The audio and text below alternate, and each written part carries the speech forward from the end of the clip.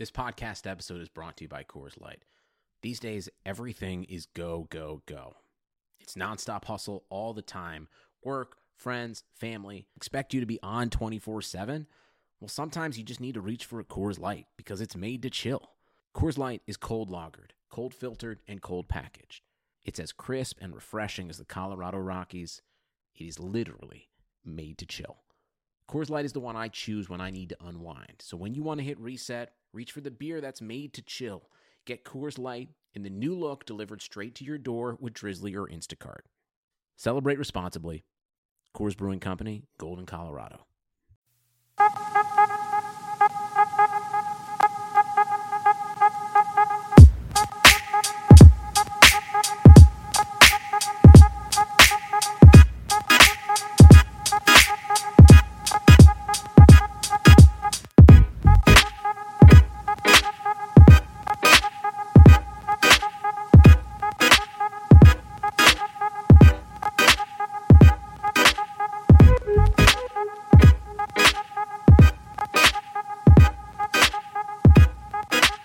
What's up, guys? Red Nation Hoops Podcast. My name is Salman Ali at Red Nation Hoops on Twitter. You're joined by special guest and guy I haven't talked to about basketball in a long time, Ben Dubose. How you doing, man? Doing well, Salman. As good as any Rockets fan can be, I guess, after a little bit of a gut punch this weekend. How are you, buddy? I'm doing all right. And I'm assuming you're referring to Carmelo Anthony, and I have some thoughts on this. Yeah. Obviously, if you guys aren't already caught up, Carmelo Anthony was traded to the Oklahoma City Thunder this weekend. And Twitter kind of exploded from all ends. The Oklahoma City Thunder angle and the Rockets angle in that they weren't able to complete this deal. That seemed like I don't know about you, but it seemed like a done deal for the most part throughout It felt like an inevitability. Yeah. Right. Yeah. Throughout the course of the summer, it just felt like it was going to happen, and I think that was a big reason for. I think that's a big reason that everybody was so angry, and the other reason is I just think that the fact that Carmelo went to a rival, yes, is what really sparked the anger, right? Because it would have been a lot. If it was Cleveland, it would have been a lot easier to take. Yeah, or if he stayed anywhere in the East for that matter. The fact that he went to a rival in the Oklahoma City Thunder, I think that sparked a lot of the animosity. And there's still a little bit of lingering bitterness too over the Thunder getting Paul George at such a discounted rate, inexplicably, which I think was less about Sam Presti being a genius and more about the Pacers, for whatever reason, making a panic move. Maybe it's Victor Oladipo being an Indiana alum. I don't know what it is. I think that's more about the Pacers doing something dumb than it was anything about Sam Presti being a magician. But yeah, I think there's just a little bit of residual bitterness against Oklahoma City. Everything from the Paul George trade, Russell Westbrook winning the MVP. And so I think even though the Rockets beat Oklahoma City in the playoffs, there's still this animosity because for whatever reason, the Thunder have gotten a few things that I think Rockets fans think they don't really deserve. I think that's a fair characterization of it. Yeah, I would certainly say that feels like where all the anger is coming from. But nevertheless, he's on the Thunder, and nobody can really do anything about it. And I have some thoughts about this. First, Sam Presti did an awesome job this summer with limited resources. Sure. He should be really commended, and he's going to be a heavy front runner in that Executive of the Year race this year, along with Houston General Manager Daryl Morey. Second, I'm not upset about this, and there's a couple reasons for this. One, I think as many of the listeners know, and a lot of people who follow me on Twitter, I'm not that high on Carmelo Anthony, right? Yeah, and I just haven't been high on Carmelo Anthony in some time now. It's been about 4 years since I thought he was really an elite player that was worth going after. And at this point in his career, what New York was asking for in that trade, I mean, if the reports are true, was just entirely too much for the Rockets to swallow. I don't think the Rockets could have come up with a better offer than what Oklahoma City had. And I just don't think he's enough of a difference maker that you waste all your assets on him. I think it's worth standing pat. I agree. And he's not the difference maker to where you go all in, because if you were to use some of the chips that they were said to want, such as Trevor Ariza and Eric Gordon, you would have no further mobility in terms of future trades. You would obviously have no cap room with Chris Paul, Carmelo Anthony, James Harden making almost $80 million just between those. I think more than $80 million actually between just those three players combined. You would be locked in to that as your core for at least the next 2 years. And for me, I don't think those guys. Of course, I like Chris Paul and James Harden, but I don't think that core. I just don't think Carmelo Anthony is good enough to be worth that. And that's why I like talking to you, because I feel like you're a little bit more, rational about it than a lot of fans. I think a lot of fans get starstruck by the name Carmelo Anthony and think he's the same guy he was when he was 28 or when he was 23 out of Syracuse. And my take, look, I think he could be a nice one-for-one upgrade over Ryan Anderson. I think he can do a lot of the same things. We talked before about his catch-and-shoot potential, how his numbers are fairly similar to Ryan, but obviously more scoring. So, yeah, he could have helped you. He could have given you a similar spacing the floor dynamic from that 4 spot. But his inefficiencies, his defensive liabilities, his declining athleticism, all those things that are true of Carmelo now at 33, about to be 34, he's only a star in name. He's not a star in impact. So you have to be cautious in what you give for him. And the difference, the irony, of course, with it's tough to pile too much on the Knicks, because with the Knicks and the Rockets, there are only so many ways to make the math work. Now, I know according to the Woj story, they were looking for a wing scorer and all this other stuff, and a wing scorer, a draft pick, salary relief. Ultimately, they didn't get that. Ultimately, the funny thing in this is that the package they got for Oklahoma City was awfully similar in terms of what I'm sure was being offered from Houston. Just the difference is that Enes Kanter's deal expires in 2019, as opposed to Ryan Anderson's, which expires in 2020. And I understand that is a big deal for a team that's rebuilding like the Knicks. That extra year is a significant thing, and getting one less year on the contract, it does help New York. And from a Houston standpoint, unless you're willing to give Trevor Ariza and Eric Gordon, which I'm certainly not, then there's not much else you could do, because you have to make the math work. And, I laugh because some of the feedback, I know people are upset because it felt like an inevitability. I've seen some saying, well, if only you hadn't traded all those players for Chris Paul. Well, folks, how else were you going to get Chris Paul? If you were to sign him in free agency, you would have had to trade pretty much those same guys anyway to get under the cap to that amount, if not more, because I'm sure other teams in free agency would have been offering the max, which for Chris would have been like $35 million. So there was just, the bottom line is Chris Paul, Carmelo Anthony, even with Chris opting in, those guys make over $50 million combined. So to make it work from a Houston perspective, you have to send $50 million plus out. That's just the way it works in the NBA, and there's no easy way to do that without sending out Ryan Anderson. And unfortunately, the Thunder just had a slightly better path because Enes Kanter's deal it expires 1 year earlier. So I don't see it as an indictment on Daryl. And as far as my reflections, I'm right there with you. It's a little bit of a loss because, yes, I would take Carmelo over Ryan, but I don't think Ryan's a bad player at all, as I think you've done a great job illustrating on Twitter the last couple of days. Ryan was a big part of this team last year, and just because he was cold in the playoffs, I think a lot of people have overlooked just how valuable he was over the course of 82 games, and really,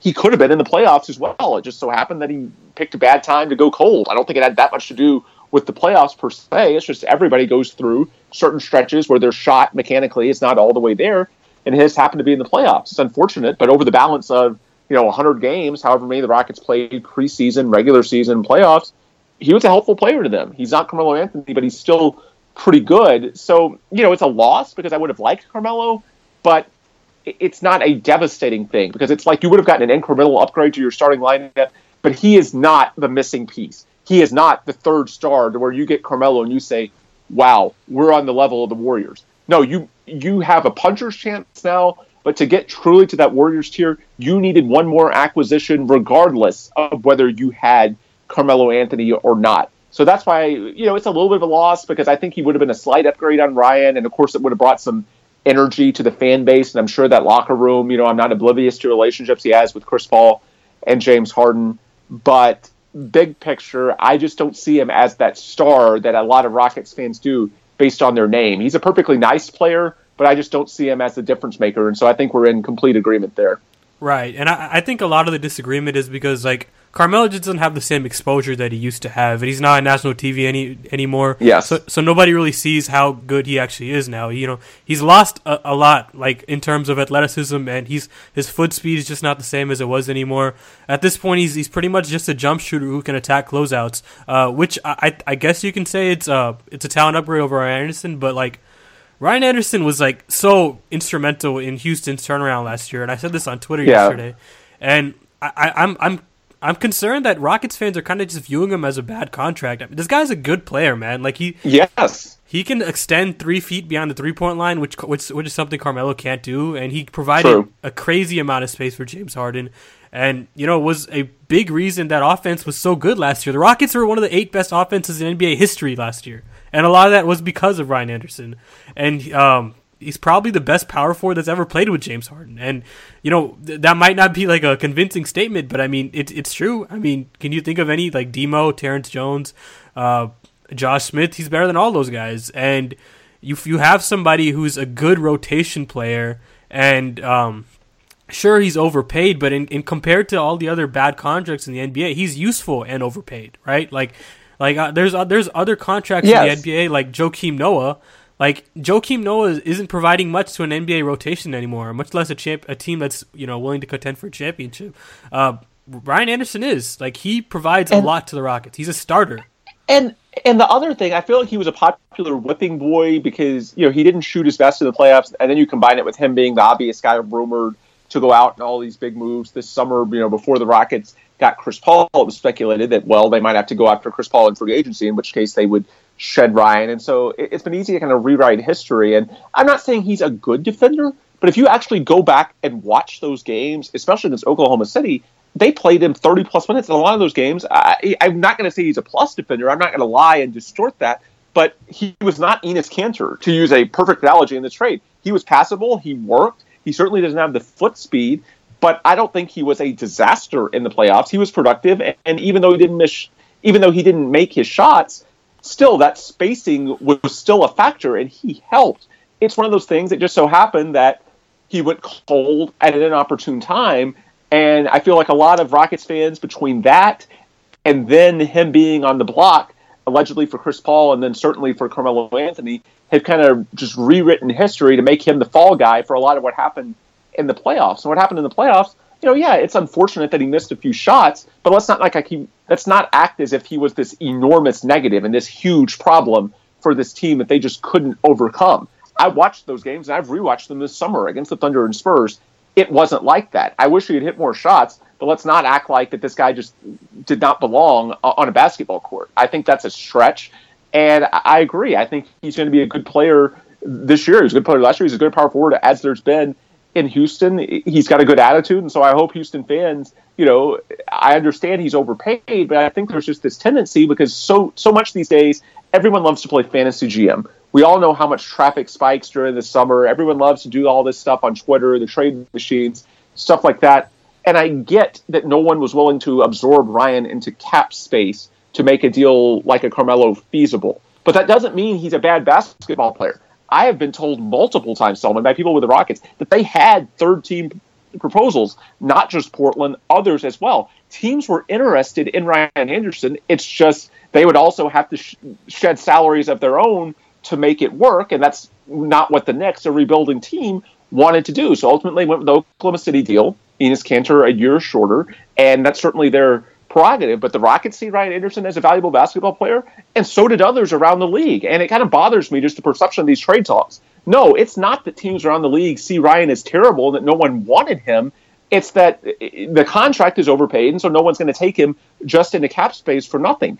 But as a basketball player, sure, he's absolutely useful, and he was a big part of how the Rockets won 55 games. And that's why I kind of laugh at some of the characterizations I've seen of, if only they hadn't signed Ryan Anderson last summer. No, Ryan Anderson signing him was a big part of why they won 55 games, which was a huge part of extending James Harden twice, convincing him on this organization, and then ultimately convincing Chris Paul to sign with the Rockets over both the Clippers and the Spurs. So Ryan Anderson, I'm not going to say he's overpaid. I'm not going to say he's a bad basketball player, and I'm also not going to say he hasn't been a positive for Houston, because he certainly was last year. He was a big part of their success, and he can be this year as well. Right. There's a reason the Rockets have targeted Ryan Anderson for many years, and there's a reason they weren't able to just give him up. And like, I just think like the best characterization I saw Ryan Anderson yesterday was one of my followers tweeted at me. Ryan Anderson's much more valuable to the Rockets than he is to any other team in the NBA. Because I buy that. Yeah, he fills a role for the Rockets that he's not going to fill for a rebuilding team like the Knicks. Like he's just not. Like that's why he's not an asset to the Knicks, and that's why it was so difficult to trade him to the Knicks. But if you're talking about Ryan Anderson on like the Trailblazers, like I think he makes them better. If you put him if you put him on the Thunder, like I think he makes them better. Like he makes a lot of teams better. And I just think that, you know, a lot of this is distorted because of his contract. But yeah, we talked too much about this trade. I think the Rockets are fine. I think the Rockets are in a good position moving forward. Daryl had an excellent summer, and like one of the better summers I've ever seen him have. Him and Garrison Rosas, the assistant general manager, who doesn't get enough credit in this operation. Right. Yeah, and they had an awesome summer, and I don't think Rockets fans should be upset. They're still in a pretty good position. They're still probably going to be a top 4 seed in the West this year. And one final note that I'll throw out on this, they had a great summer, and you know, for folks what-ifing about the exact order, if they hadn't traded for Chris Paul, would that have made it easier to go after Carmelo somehow, which, as I said earlier, I don't think it would have. Well, folks, also, because of that creative trade, doing it before the July 1st start of free agency, then that's also exactly how, as an over-the-cap team, you were able to get P.J. Tucker, Tariq Black. You kept your exceptions. Use an exception for Nene. So, it's not as simple as saying, well, if only you had staggered Chris Paul. No, that's how they were able to do other things besides Chris Paul and make this team as deep as it is right now. And that's how they were able to keep their draft picks and not have to give up Ryan Anderson and dump that contract. It was a really creative trade, beneficial for both sides. But yeah, I'm totally fine with how things worked out here.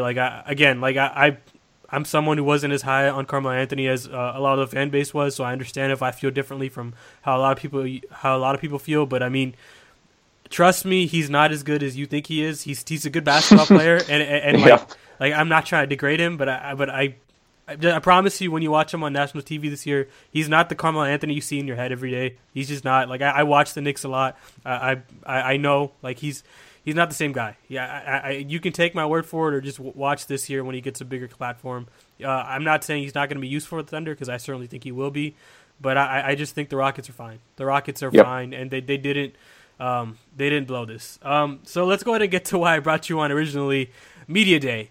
I am so excited for this Rockets season and the NBA season in general. I have my league pass loaded up.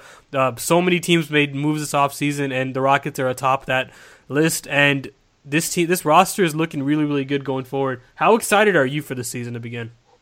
Very. It's easy to it's a weird vibe because certainly a lot of folks had built up this Carmelo notion in their head. But I would say this Rockets team has a legitimate shot to win 60, which would be historic for this franchise.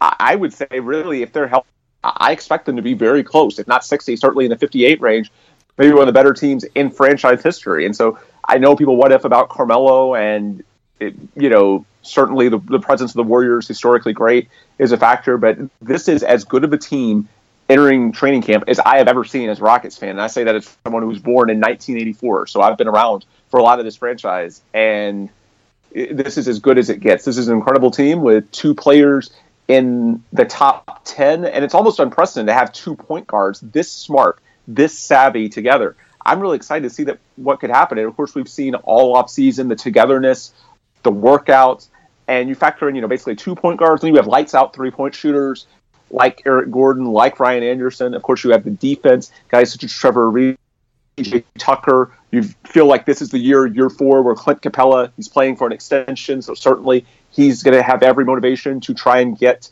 30 minutes per game and to be a true upper-tier starting center in the NBA. There's not anything you can point to this team and say, this is a weakness. You feel really good about this team. The only weakness you can nitpick is, are they quite as good as the Warriors, who are probably the most talented team in the history of the league? And so I know there's just a tendency because of the name Carmelo Anthony and it feeling inevitable, and then somehow it not being to be disappointed. But folks, going into the season, I don't know if I've ever seen a roster quite this talented. This is a really the potential to be at least a really special group.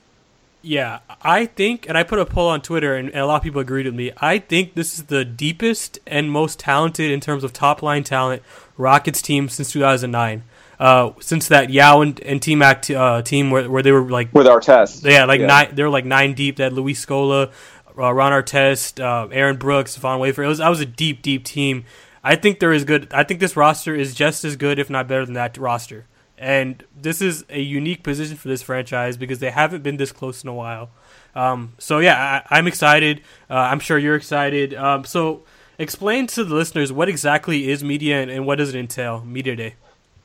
Yeah, so Media Day, it's a fun day in which basically they make, of course, Daryl Morey, Mike D'Antoni, essentially the heads of the franchise, but also pretty much any star player. They haven't officially released the list, but certainly James and Chris, and I would also expect the veterans, Trevor, Nene, Clint Capella, Eric Gordon, hopefully Ryan. I know Ryan was in town last week, so hopefully he'll be available as well, because I know a lot of folks want to hear from him. But basically, the vast majority of the players, in addition to the GM and the coach, and it's a great day because you actually, of course, they're available to us as media, but what's different about it than, say, just a typical press conference, because certainly, Tuesday will be the start of training camp, and I'll be there as well, and it'll be fun to see and talk to them about. But when you get into the season, Solomon, everything becomes a day-to-day grind in which, you can ask bigger picture questions, but it's essentially going to be the players, the coaches, 90% of the time, they're kind of going to redirect the question into basically whatever they have to do to get through the next day or two. And I understand that. The NBA season, 82 games,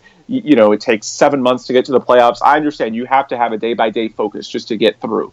But what Media Day is cool is you actually get, it's just understood. The questions are about the season as a whole. They're also about looking back to what's happened over the summer. But you actually get to ask some bigger picture things. And so if you're kind of an intense Rockets fan, which I feel like most people listening to, either your podcast at Red Nation Hoops or me at Locked on Rockets, if you're a more diehard fan like that, Media Day is for you, because that's when you could ask the executives, the coaches, the players about big picture evaluations, where they are as players, where they think the team is, what they think the goals are. And so that's what's just so unique about it, is that the depth of the responses you get, you'll see them on Twitter all day tomorrow. I'll do my best to retweet them all and tweet some myself. I'm sure you will as well. But you just get a deeper, you just get more depth to the answers that it's really hard to get over the season, because once the NBA season starts, it's kind of the same thing as following baseball. For those of you that follow the Astros this summer, yes, there's a place for journalists, but it generally just turns into a day-by-day sport. Whereas Media Day is the one time you can ask some really deeper questions, like where is this franchise at? How did this come together this summer? And where do you think you're going potentially this season? Right. The best way I can describe it is it's like a mixture of picture day and the first day of school, right? Like everybody's that too. Yeah, everybody's excited. It's 0-0. Everybody thinks they have a chance at a championship. It's a clean slate for everybody. The bad taste out of everybody's mouth, except for the Warriors that got eliminated in the playoffs. Yeah, it's gone. It's basically a new day, right? And everybody is excited. Everybody wants the season to begin. Everybody's more open, as you said, to talk about anything. Everything's on the table to discuss. And everybody's in a good mood, and that's pretty much why Media Day is so fun, because you get some of the best quotes from Daryl Morey, from Mike D'Antoni, from the players like James Harden. Sure. You get some of those best quotes. They come out at this time, and it sparks a lot of debate on Twitter. It sparks a lot of debate on social media. It's just a really fun day for the fans, and that's what it's all about. It's all about the fans, pretty much. You get to view your favorite players, executives, coaches, give their interviews, answer questions, and it's just a good day for the fans. It's a good day for diehards, like people listen to this podcast. Yeah, and you also feel like you get more of a personal connection too for that reason, because obviously they're talking about the summer, they're talking about their goals, but some of it's just, it can be fun things. It can be like what you've been doing this summer. In the case of Ryan Anderson, sure, there will be some awkward questions about what he taught. You could also talk, about Ryan getting married this summer, which thankfully, it was the best timing ever, by the way, for Ryan to get married this summer, because at least, it's not that he's active on social media, but at least he's had a distraction other than just following the rumors to the same extent that we have. It's not like he's just been sitting at home on his couch doing nothing. I'm sure he's had a lot going on in his personal life with that. But that's the kind of thing, you can talk to people on a personal level. And so that's what's fun, not just for media, but fans as well, because, you just get a deeper and better answer than you do once you get into the grind of an 82-game season, training camp, and everything that goes with that. Yeah, and I totally agree. So what are you most looking forward to in terms of Media Day?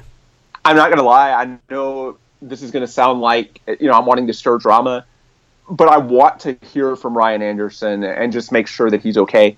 I'm pretty sure he will be. All of my experiences with Ryan this past year, he's been incredibly professional. He's not a guy with a huge ego. He gets it. Obviously, he's financially secure no matter where he goes. He's got $80 million guaranteed. Well, now $60 million guaranteed over the next 3 years. But certainly, I'm sure he's noticed the fact that most around the team this summer expected him to be gone. He was not a part of the group that went to Vegas and worked out together, although he was getting married then, so maybe that was a factor. But even like the Chris Paul press conference, which was a big deal and kind of had a similar vibe, and I know the fans enjoyed that. Not a single person, not even Daryl Morey, mentioned Ryan Anderson by name. In the highlight package that was on the big screen, they kind of meshed together Rockets highlights from last year with Chris Paul photoshopped in a Rockets jersey throwing assists, and Ryan was the only rotation player not there. So it's, I understand he's a great guy. I mean, he's as good of a guy as I've come across in the NBA, but it's awkward that literally everyone with the organization basically assumed for 2+ months now that he would not be with the team, and yet he is. And I know they've taken some steps. We learned from Gerald Morey's interview with Jonathan Fagan in the Chronicle last week. I thought Jonathan did a great job with that Q&A, by the way, on the Chronicle website.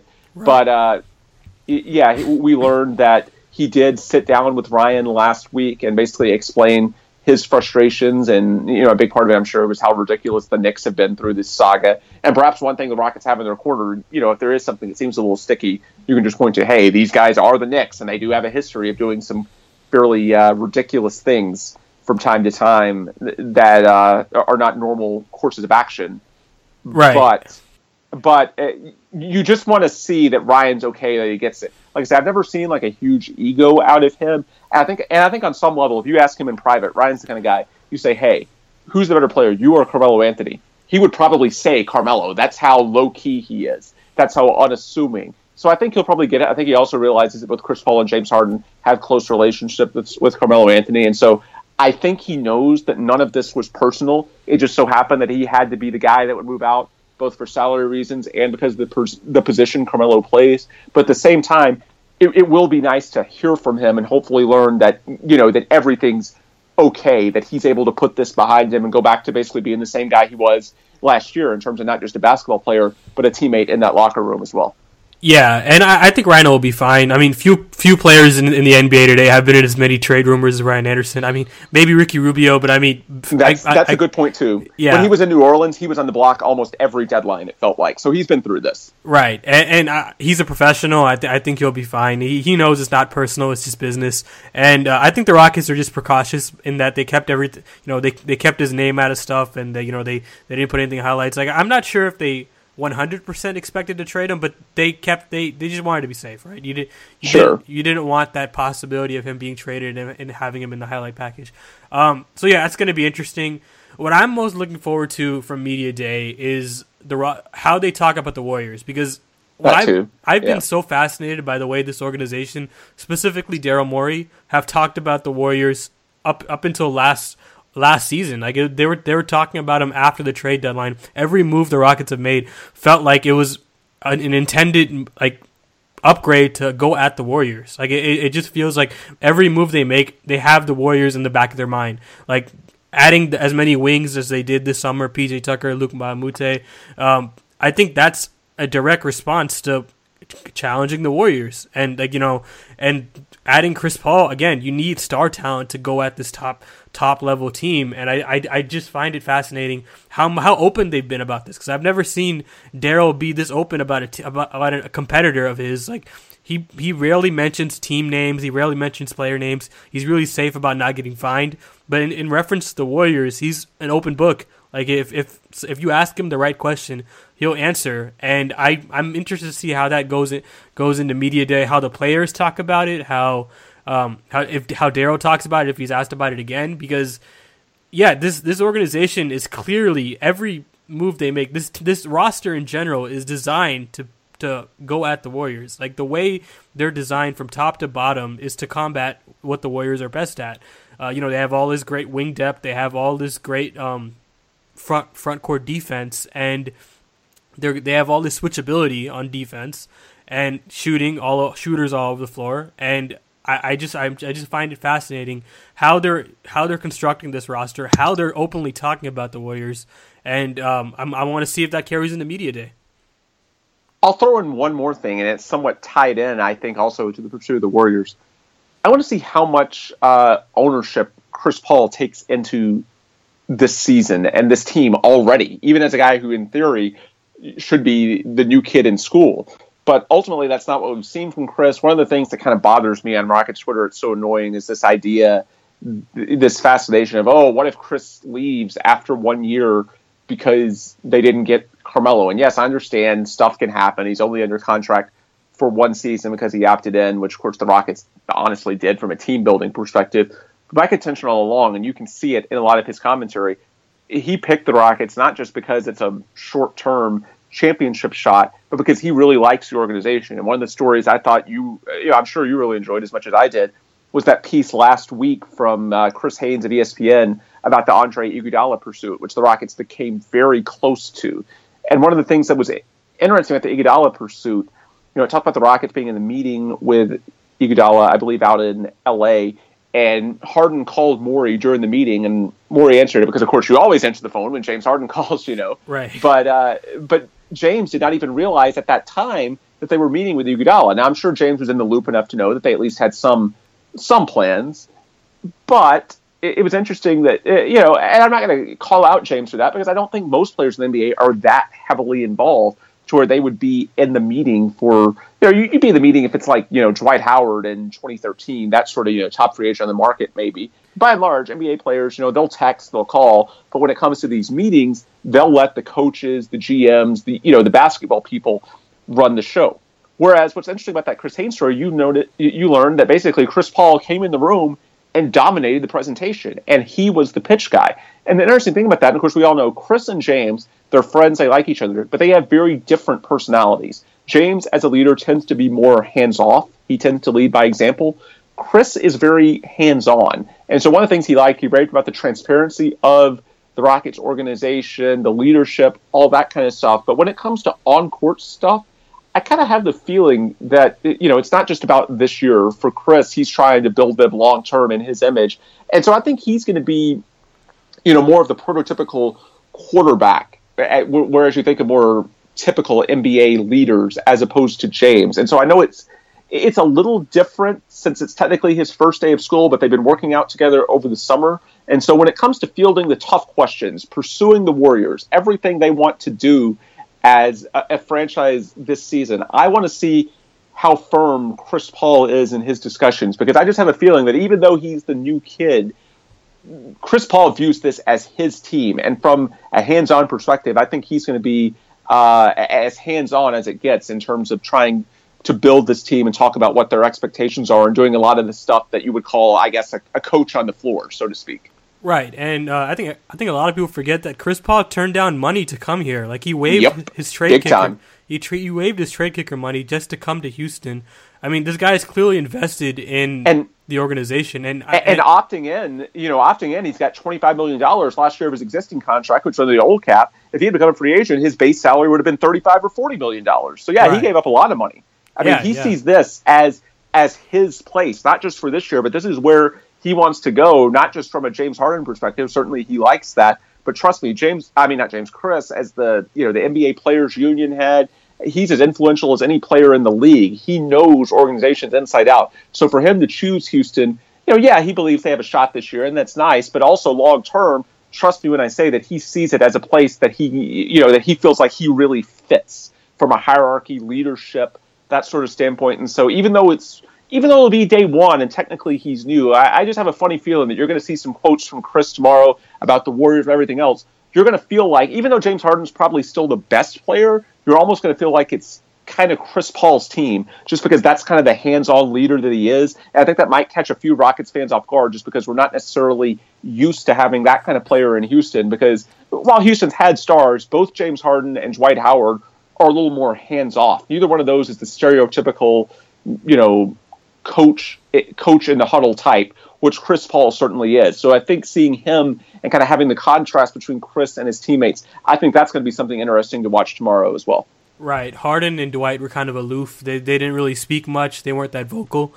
Sure. And Chris Paul is the complete opposite. You can you'll always hear stories about season ticket holders able to hear what Chris Paul is saying on the floor in Los Angeles. That's how loud he is on the floor.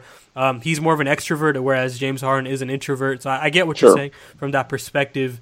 And it's weird with Chris Paul because it feels like he's already a Houston Rocket and he hasn't even played a game yet because this trade happened so early in the offseason, and you kind of forget that it happened before free agency even started.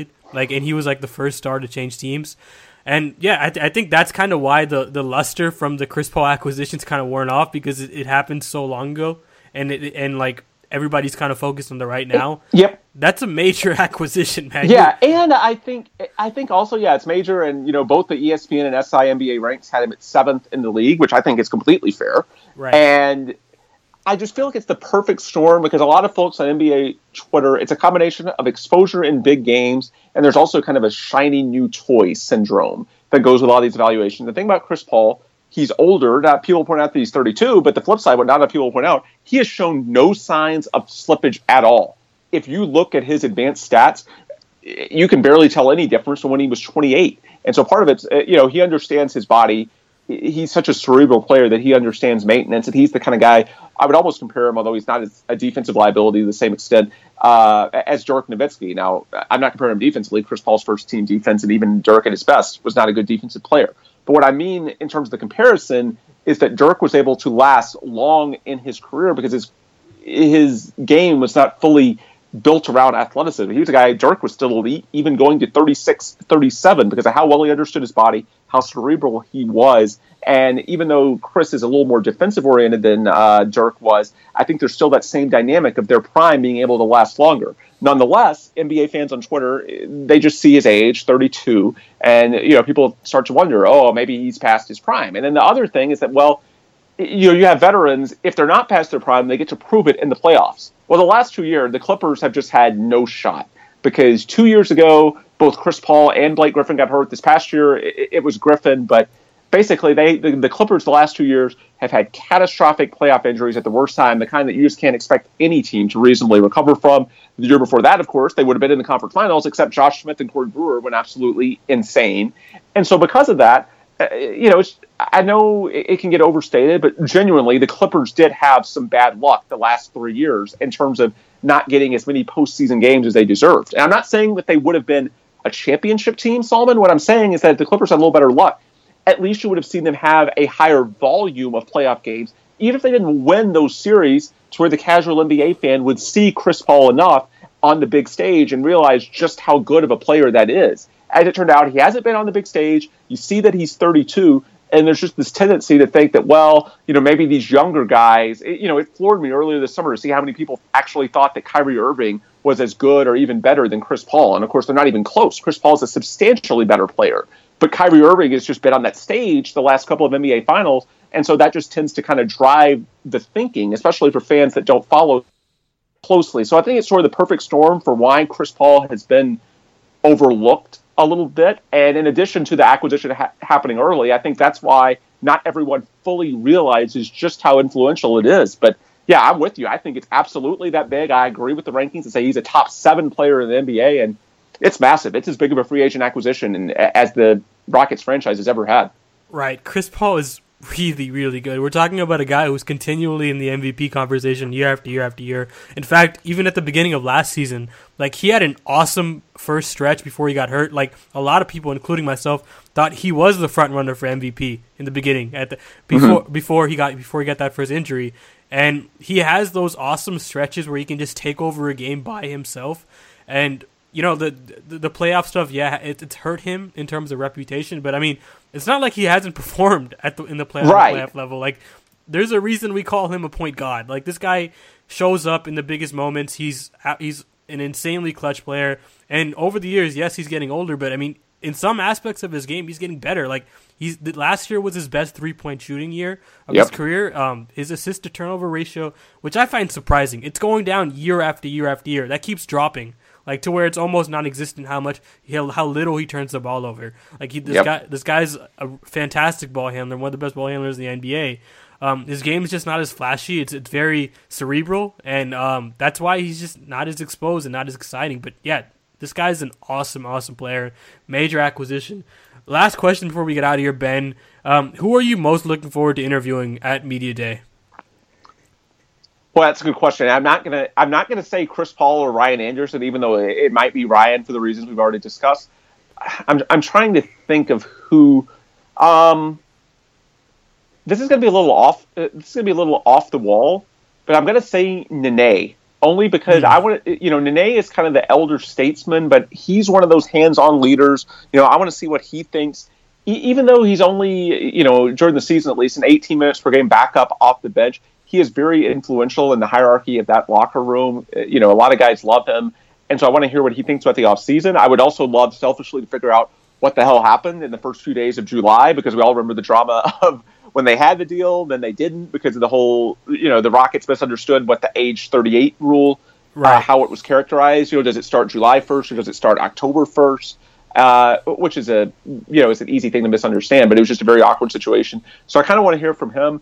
And I'm going to answer, it's going to be 1A, 1B. I want to hear from Nene because he's a very interesting, fascinating guy, a great interview, very forward. He's a leader, very respected. I also want to see Clint Capella. So I want to interview Nene, but I want to see Clint, because the other thing about Clint every year, you can tell. One of the reasons that I like Clint, and certainly the Rockets love him, there is nobody that works harder than that guy. And it feels like every year his body turns out more chiseled and, more ready, it feels like, to handle the rigors of, a lot of folks say, well, why can't he just play 35 minutes per game? Well, he could. The question is maintaining peak efficiency, what it takes being an NBA player, a big man that's basically 7 feet tall, running up and down the court in a high-paced offense for 35 minutes a night. That's tough. Could he do it? Sure, he could. The question for the Rockets, why they've kept him, slowly bumping him from 20 minutes, then to 25, then to 30, is okay. How do we maintain him at his maximum efficiency?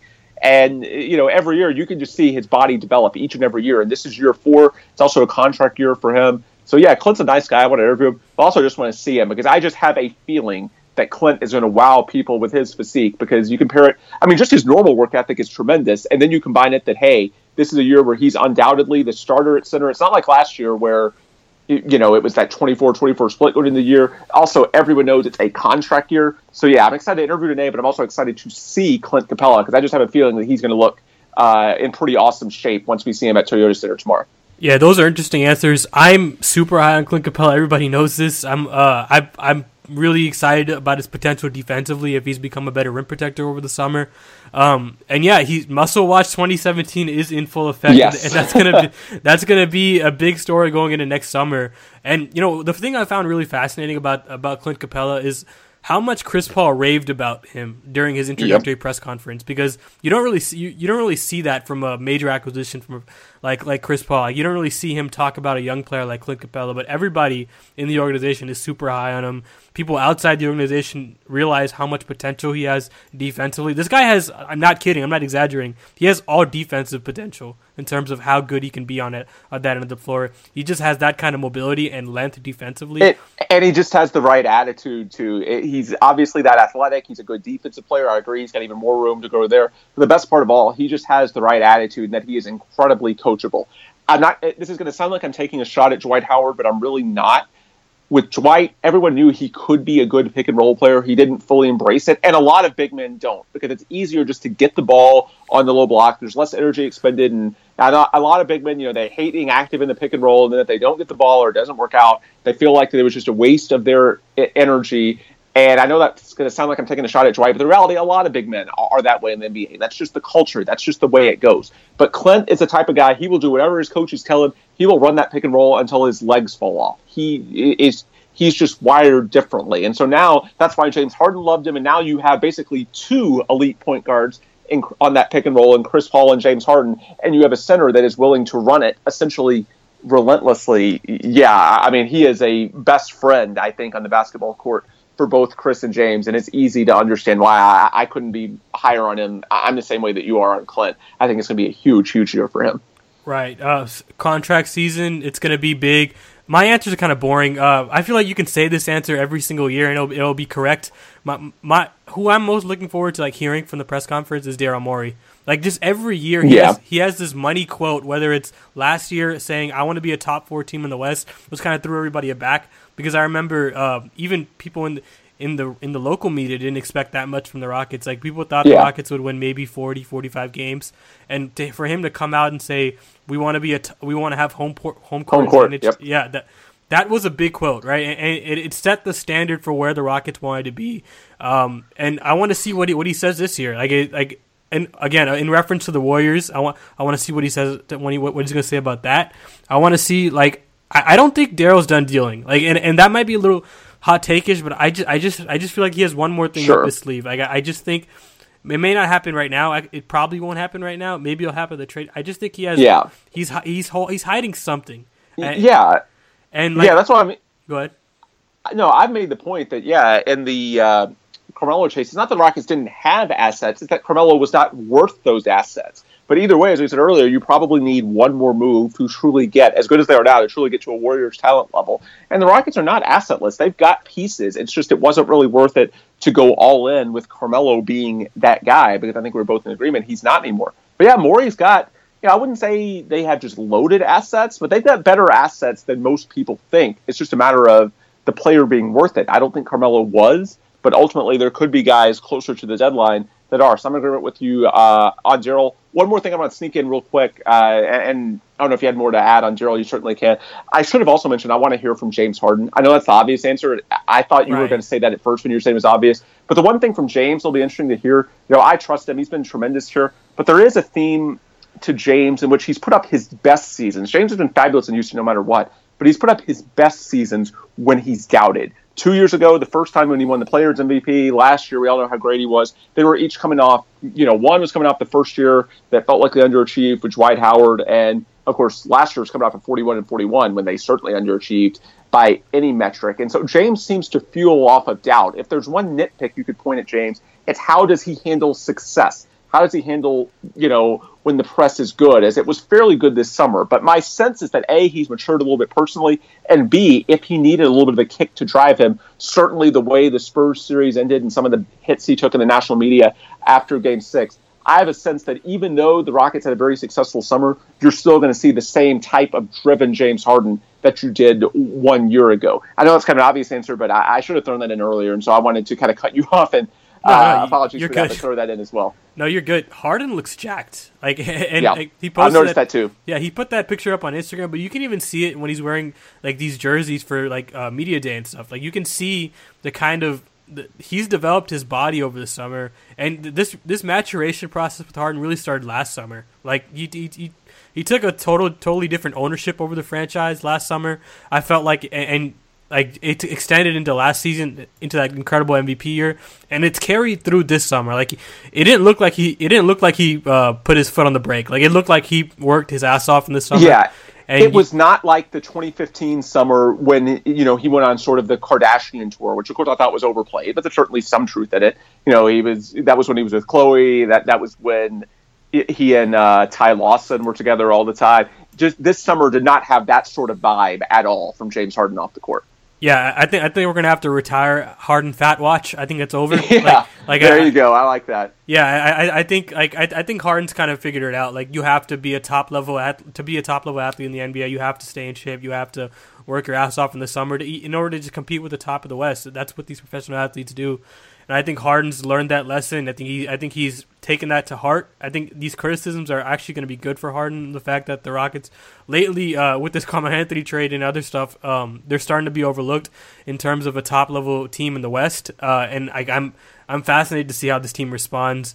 They do their best when they're overlooked. Right. Yeah, they absolutely do. If you remember the 2014-15 season, they were absolutely overlooked. Last season, they were overlooked. And I believe this season they're kind of overlooked, but I mean, not in the ways that they were last year, but still enough to where you can have that kind of inner motivation. Yeah, so this season's going to be exciting. I'm looking forward to Media Day tomorrow. I'm looking forward to having you on the podcast later in the season because we have a lot to talk about in terms of this Rockets team. Absolutely. This is going to be a great year, buddy. Yeah, and that's Ben Dubose. Do you have anything to plug before you head out? Not beyond the obvious. For those who aren't already listening to Locked on Rockets, please do, now that Media Day and training camp starts this week, I'm going to go back to having a daily podcast, usually 15 to 30 minutes of just Rockets talk each day. We'll see what we learn. But yeah, Locked on Rockets, you can subscribe to us, iTunes, Stitcher, Google Play, all the platforms, pretty much the same places I'm sure where we can find your show as well. And as far as podcasts go, it's always the more the merrier. The more basketball conversation there is, the better. So if you're not already listening to my show, please do so. And of course, if you're not already listening to Solomon's show, I strongly urge you to listen to folks to listen to your stuff as well. Right, guys. You can subscribe to this podcast on iTunes, Google Play, and Stitcher. Give us a good rating if you like the show. If you didn't like the show, give us a good rating anyways. And yeah, guys. Yeah. Good night.